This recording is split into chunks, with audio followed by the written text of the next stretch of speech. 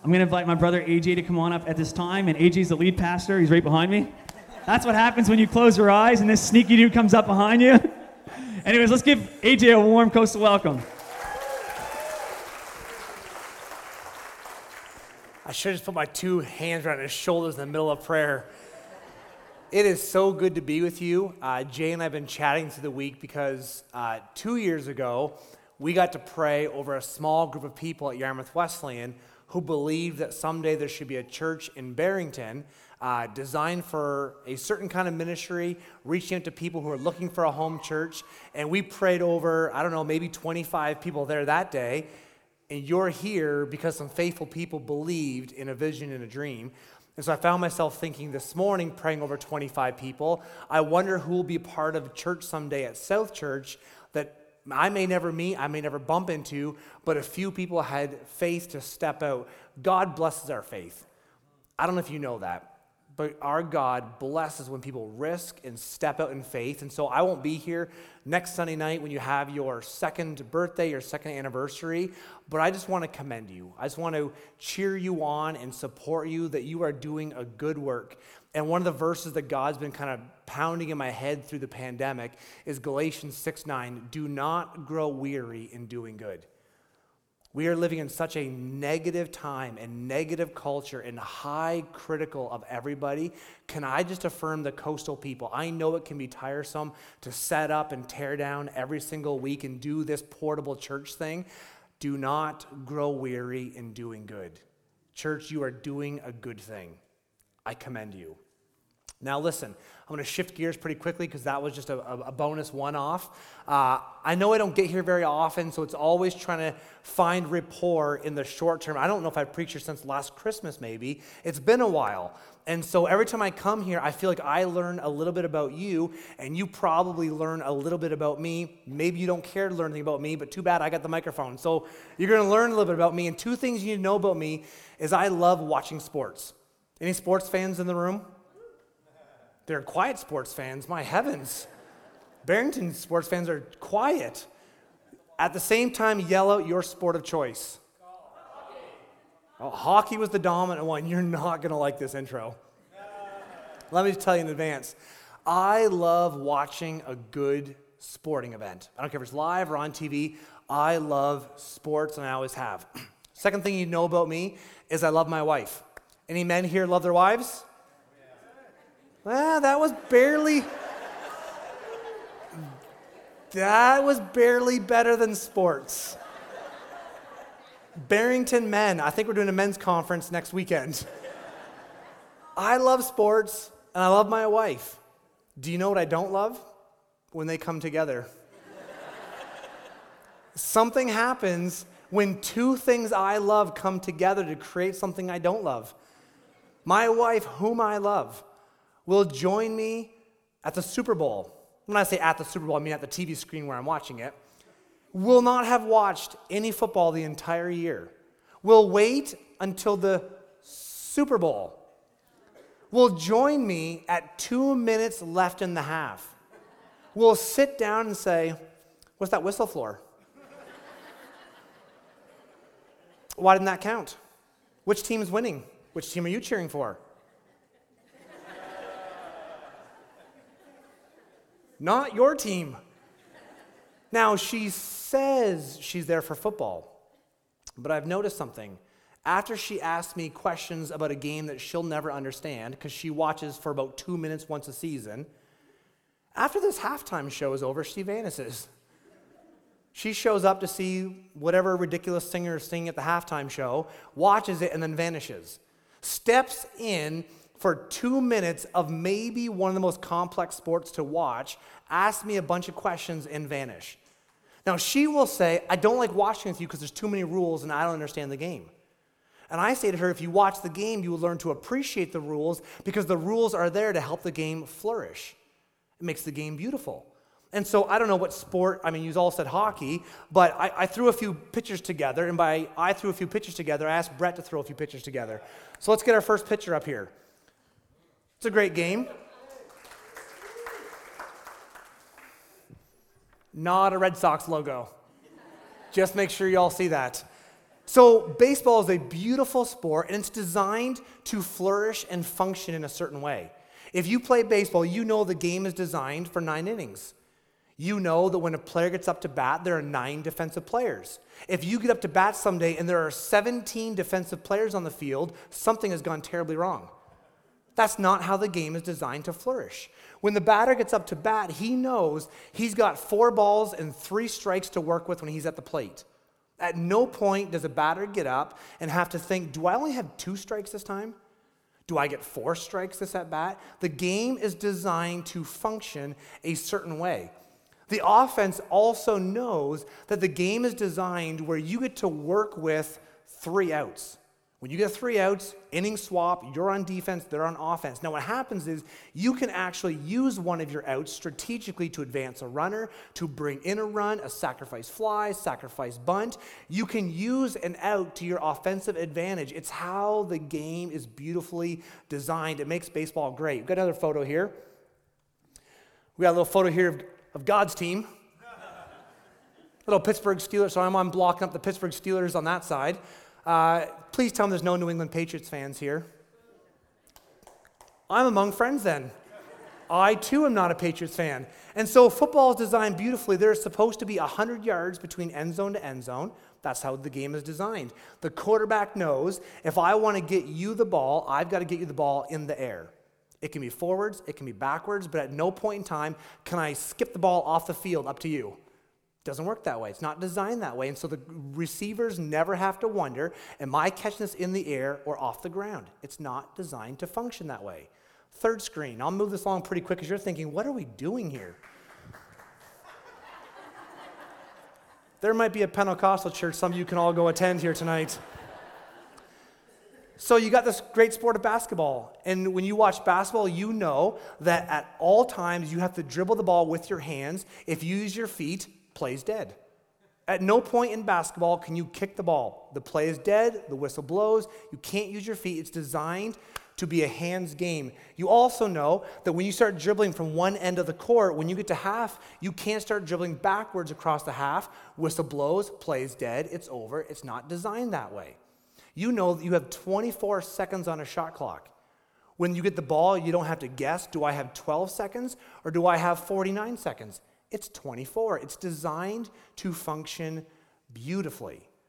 Now, the game is not static if you watch sports because you know inside the game, inside its beautiful design, other things are happening like this photo.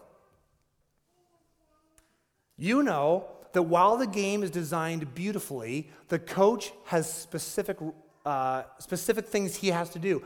For example, if the manager is talking to a pitcher, and if you play ball, the coach, the manager may come out to you and say, stop throwing the curveball.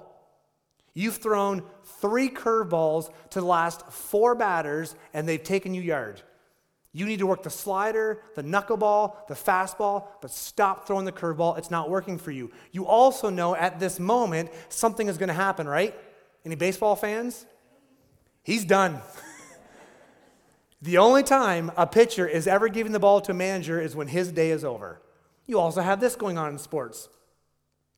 Also God's team. Super Bowl, you got Santonio Holmes there. The rules state as defined in football, when the receiver catches the ball, the feet must be in the end zone. Now, what I picture the conversation happening in the Super Bowl was they were playing the Cardinals, and I picture Tomlin talking to Holmes and saying, your defense keeps cheating you to the middle of the field. Your feet have to stay in bounds, but you are faster and more athletic with better hands. If you drift to the outside, I think Roethlisberger can put a pass on you that if you keep working it with your athleticism, you can grab that ball, toes inbound, and we might go home with a Super Bowl ring. Fact is, they did. That play is designed specifically for that receiver based on his talents. Last picture, and then I'm actually done the sports stuff. Greatest basketball player to ever touch a basketball. Thanks, bud. Don't bring me talk about Kobe after the service. I don't want to hear about it. Best player, and I would even argue, Michael Jordan does not need a coach. There's nothing inside the defined game of basketball that he doesn't know, that he doesn't understand, and yet he is standing there talking to Phil Jackson in the middle of a game. And I wonder if Phil is saying to Michael, you're shooting, drive to the hole. You are faster, more athletic, and you can hang in the air far better than anybody. I wonder if he's saying to him, you are sagging on defense, scooch up. You are faster, you can make up the ground. There's this conversation happening between player and coach during the defined game as it is designed to function beautifully. If you like sports, you probably understand it's the in-game adjustments that makes the game beautiful, is it not? And you're wondering, who cares? Humor me. Go to Acts chapter 2. If you brought your Bibles with you, if you bring your phones or tablets or whatever it is you bring the scriptures on, and I hope you do, I want to read a passage from Acts chapter 2, and I'll kind of move it out of the way in case you need the screen. But Acts chapter 2 reads this way. And they devoted themselves to the apostles' teaching and the fellowship, to the breaking of bread and the prayers. And awe came upon every soul, and many wonders and signs were being done through the apostles. And all who believed were together and had all things in common. And they were selling their possessions and belongings and distributing the proceeds to all as any had need. And day by day, attending the temples together and breaking bread in their homes, they received their food with glad and generous hearts, praising God and having favor with all the people. And the Lord added to their number day by day those who were being saved. Jay preached from Acts chapter 1 last week, and we're talking about our anchor points, and we're rooting our anchor points in anchor passages. Now, I can't think of many more scriptures that pastors have preached from Acts chapter 1 and Acts chapter 2. It's foundational to the church and kind of how we got here. Once upon a time, there was a group of people who gathered together for prayer before being commissioned and sent out on mission. And these guys waited in the upper room until the Holy Spirit came upon them, and miraculous things happened where thousands of people came to faith in Jesus. You are here today because you are a direct descendant from that moment. If those disciples abandoned their calling, it is arguable to say the church may never have been where it is today. Jesus entrusted his ministry to these 12. And so we're sitting here wondering, what would you do if 3,000 people in Barrington came to faith in Christ? And you're thinking, 3,000 people in Barrington, you have the wrong population. What would you do next Sunday if 500 people showed up here? What would you do if 1,000 people showed up?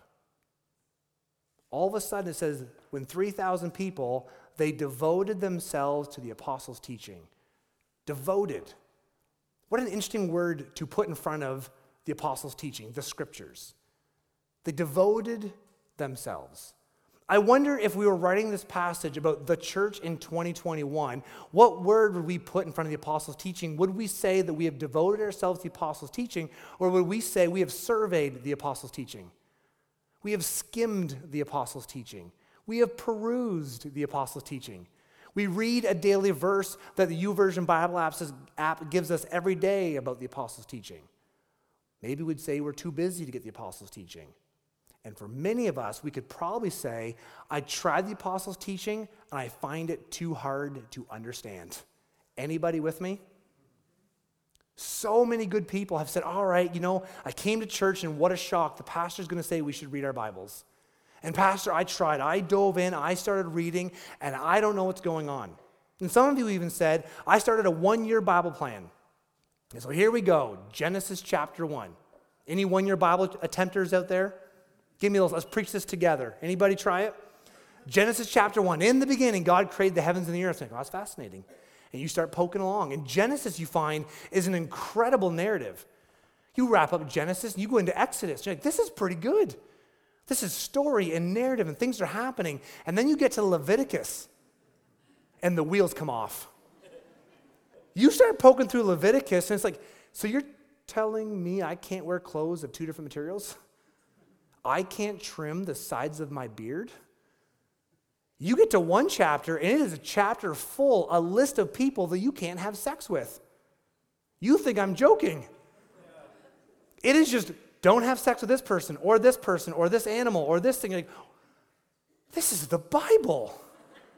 Who needed that? You're like, this is way too weird. But some of you kept going, and you got into the battle scenes where nations fighting against nations, and you read a story about God using one nation to wipe out another nation. Nope. Not my God.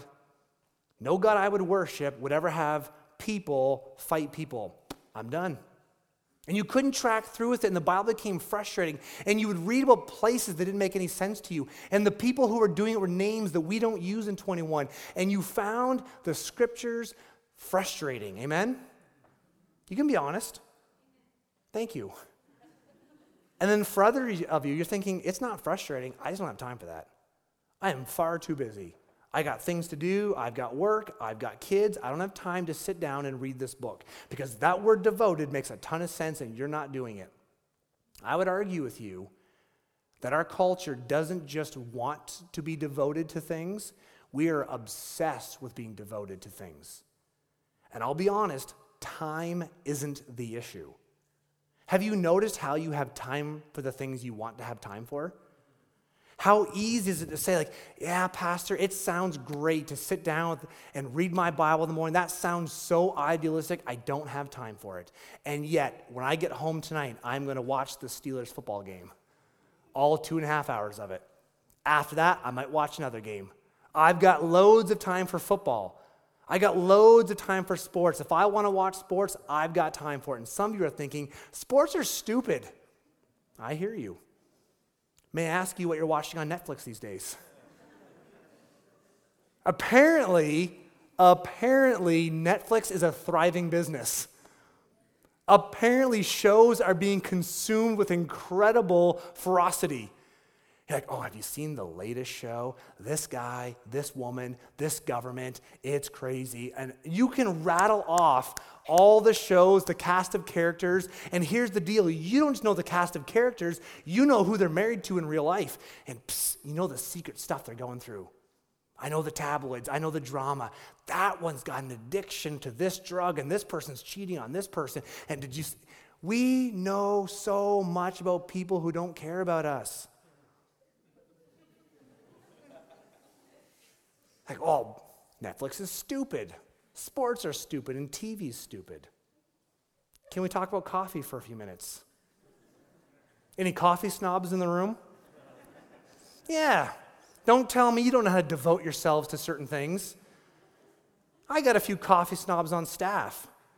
And they bring me these coffee beans like, look, I got this coffee bean. It was raised by fairies in Iceland. And it's super, super, super exotic. And I purchased all the beans in the world. There's only 6 coffee beans. And I have them all. I don't care. No.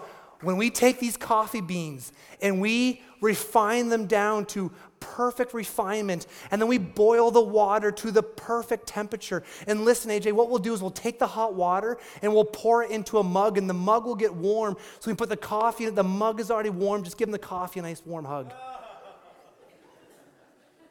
I don't care. Have you heard of Folgers?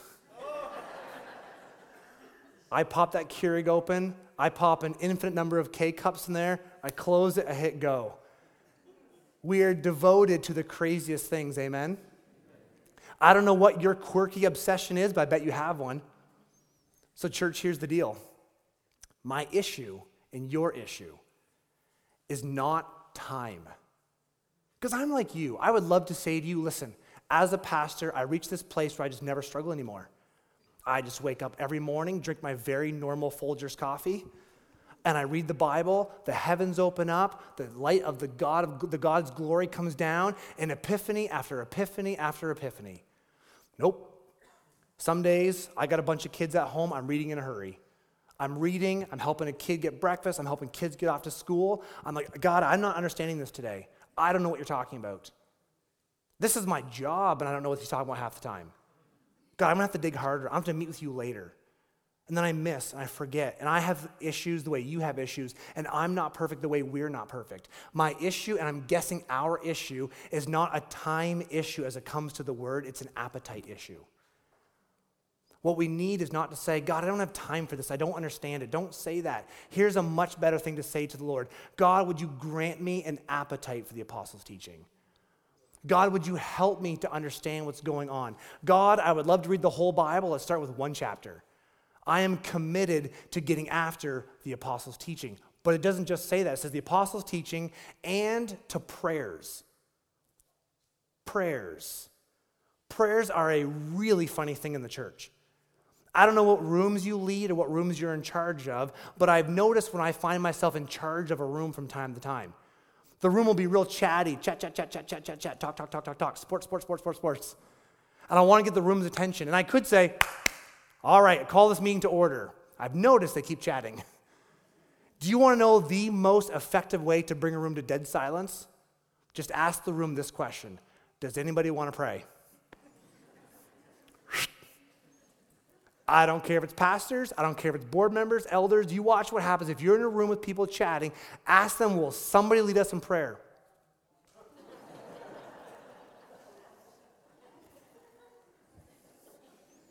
I'm not making eye contact. Somehow, prayer, a conversation between broken people and their Heavenly Father got convoluted. Somehow, this simple conversation between us and God got turned into a thing where you need a PhD in theology.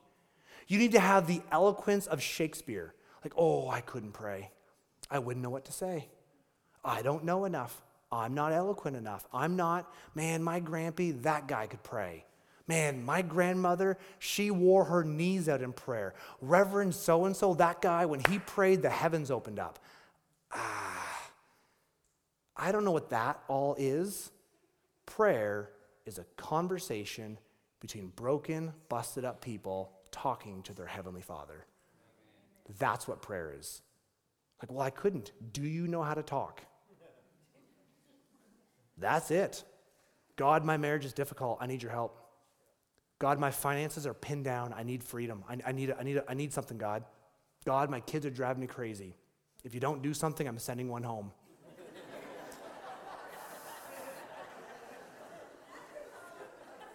I've got kids. Lord, I need you. It's talking to your Heavenly Father. And so you're thinking, yeah, you went to Scripture and prayer, but if you notice this text, it says the apostles' teaching, the fellowship, the breaking of bread and prayers. I'm drawing two out on purpose. Jay's been walking you through our anchor points this month. We'll do two more next month. It's not that I don't value the breaking of bread and getting together, it's that I think we already do that. I think as people in Southwest Nova, you already excel at relationships. You know who's coming down the road just based on the truck approaching you. You go to someone's house and you already know who you have to knock at and who you can just walk in on. We do relationships well, agreed? And don't get me started on eating. We can eat, and some of you can cook. If you need some affirmation, you invite me over, I'll eat what you cook, and I'll affirm you. People down here can cook. The issue is not do we do relationships and do we break bread together. The issue is are we doing those things wrapped in spiritual relationship? I think there are people in Southwest Nova, and specifically Barrington, that are relationally full but spiritually starving. Meaning, like, yeah, we're breaking bread, we're getting together for relationships, but I want to push it further. I want to have a more meaningful conversation. And what I would contend to you is the deeper you get into the apostles' teaching and scriptures and prayer, process that with somebody while you're breaking bread and having fellowship. So if you're thinking, did I just come to church just to hear a sermon that I should pray, read my Bible? Mostly. The values we say about it, though, are specific. We want to be, as a church, Scripture-rooted. We want to stand on and be planted in the Scriptures. There's probably a come up there behind me, so I should move over a little bit. It's one of those, we want the value to be that we are a church that's Scripture-rooted, and what that means for you and for me is we don't want to have a church that is pastor opinion-rooted. Do you know what you don't need? Is Jason's opinions on marriage. Jason's opinions on marriage has never healed a marriage. You don't need Jason Parker's 5 thoughts on financial freedom. You don't need that. What you need is what is the voice of the Heavenly Father about marriage.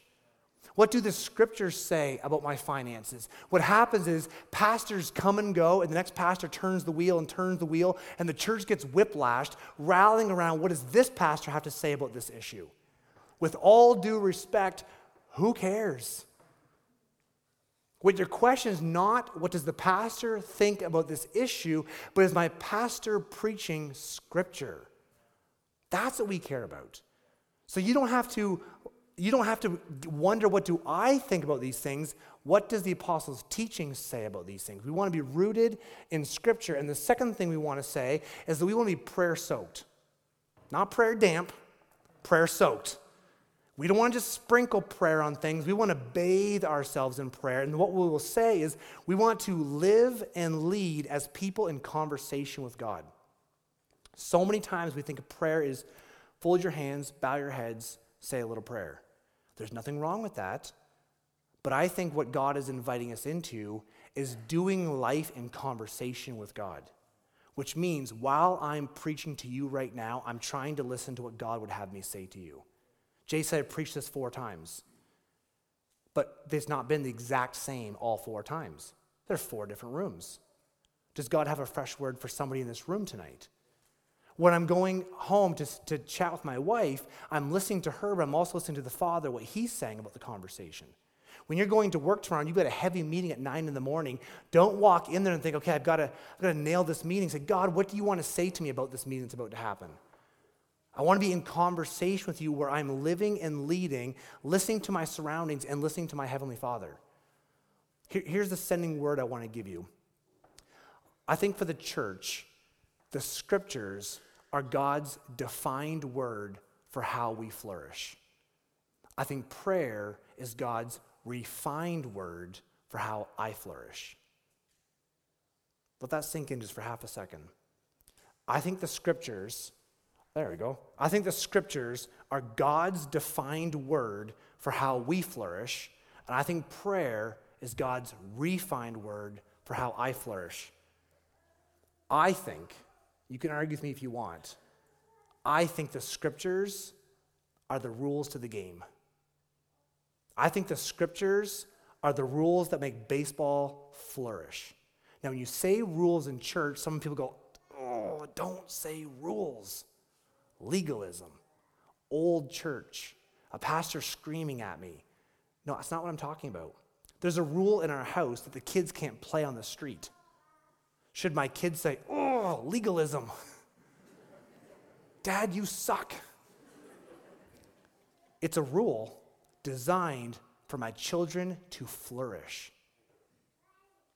See, what happens is when we hear God say, thou shalt not, we think, God, why are you always stopping me from doing what I want to do? God is saying, no, I am putting boundaries and safe things in place so you can flourish and live a free life. And so when God's defined rules might say something like, husbands, love your wives as Christ loved the church. That's not up for negotiation, gentlemen. When I go home tonight and see my wife, the prayer is not, will I love my wife tonight? I don't get an opinion on that. That is God's defined rule for flourishing and for me to sleep well tonight. But here's the beauty. Because God loves us so much, our coach knows how to speak into our game, our life situation, and say, listen, AJ, the defined rule, the defined word for you is to love your wife. But because you're an idiot, shut your mouth once in a while. I've been known to talk a lot. I've been known to tell my wife what I think about things that she did not ask what I think about things. Because my coach loves me so much, he whispers in my ear, close your mouth if you want to love your wife. Your wife does not need a sermon. She needs you to listen to her. But here's the beautiful part. Some of you men in this room are not as chatty as I am. When you go home tonight, your word from your coach might not be to close your mouth. Your word might be to open your mouth. There are some wives in this room who I have not met with. Don't shoot me. There are some wives in this room that while they love their husbands, they find their husbands far too quiet. I don't know what my husband is thinking. I want him to speak. I want him to lead. And so when you pray to your Heavenly Father, your coach might whisper, open your mouth. Husbands, as you love your wives, maybe your word is to speak words of encouragement and words of life tonight. So what happens is, on our journey, God gives us a word. And then because he loves us, he speaks into us specifically as individual players, so to speak. So here's the word for you today. Now, you still might be thinking, I don't care. Oh, but you do. Imagine if God just set this all up. Here's the defined rules. Here's how life's going to function. I spin the world and I walk away. It's called deism. God put the world in motion and doesn't care. Struggle, ask for help. It doesn't matter. I'm not coming to your rescue because I don't care. Your Heavenly Father loves you so much. He set the world up in a way to function and flourish. And then he looks down and sees each and every one of you. And if you are humble enough to ask for a conversation with him, he will give you a fresh word in your specific situation. God, I need financial advice. He will not give generic advice. He'll speak into your life. God, I need parenting advice. He won't give generic. He'll speak specifically into your situation. So church, maybe you need to have a fresh word tonight. Maybe you've heard all the verses, you've got all the defined words nailed down. You're like, I don't need another chapter and verse. I need a fresh word to my life and situation. Here's my word to you. He wants to give it to you. He wants to speak into your life, your marriage, your parenting, your work, your hobbies, your finances. He wants to speak fresh to you because he cares and he loves you.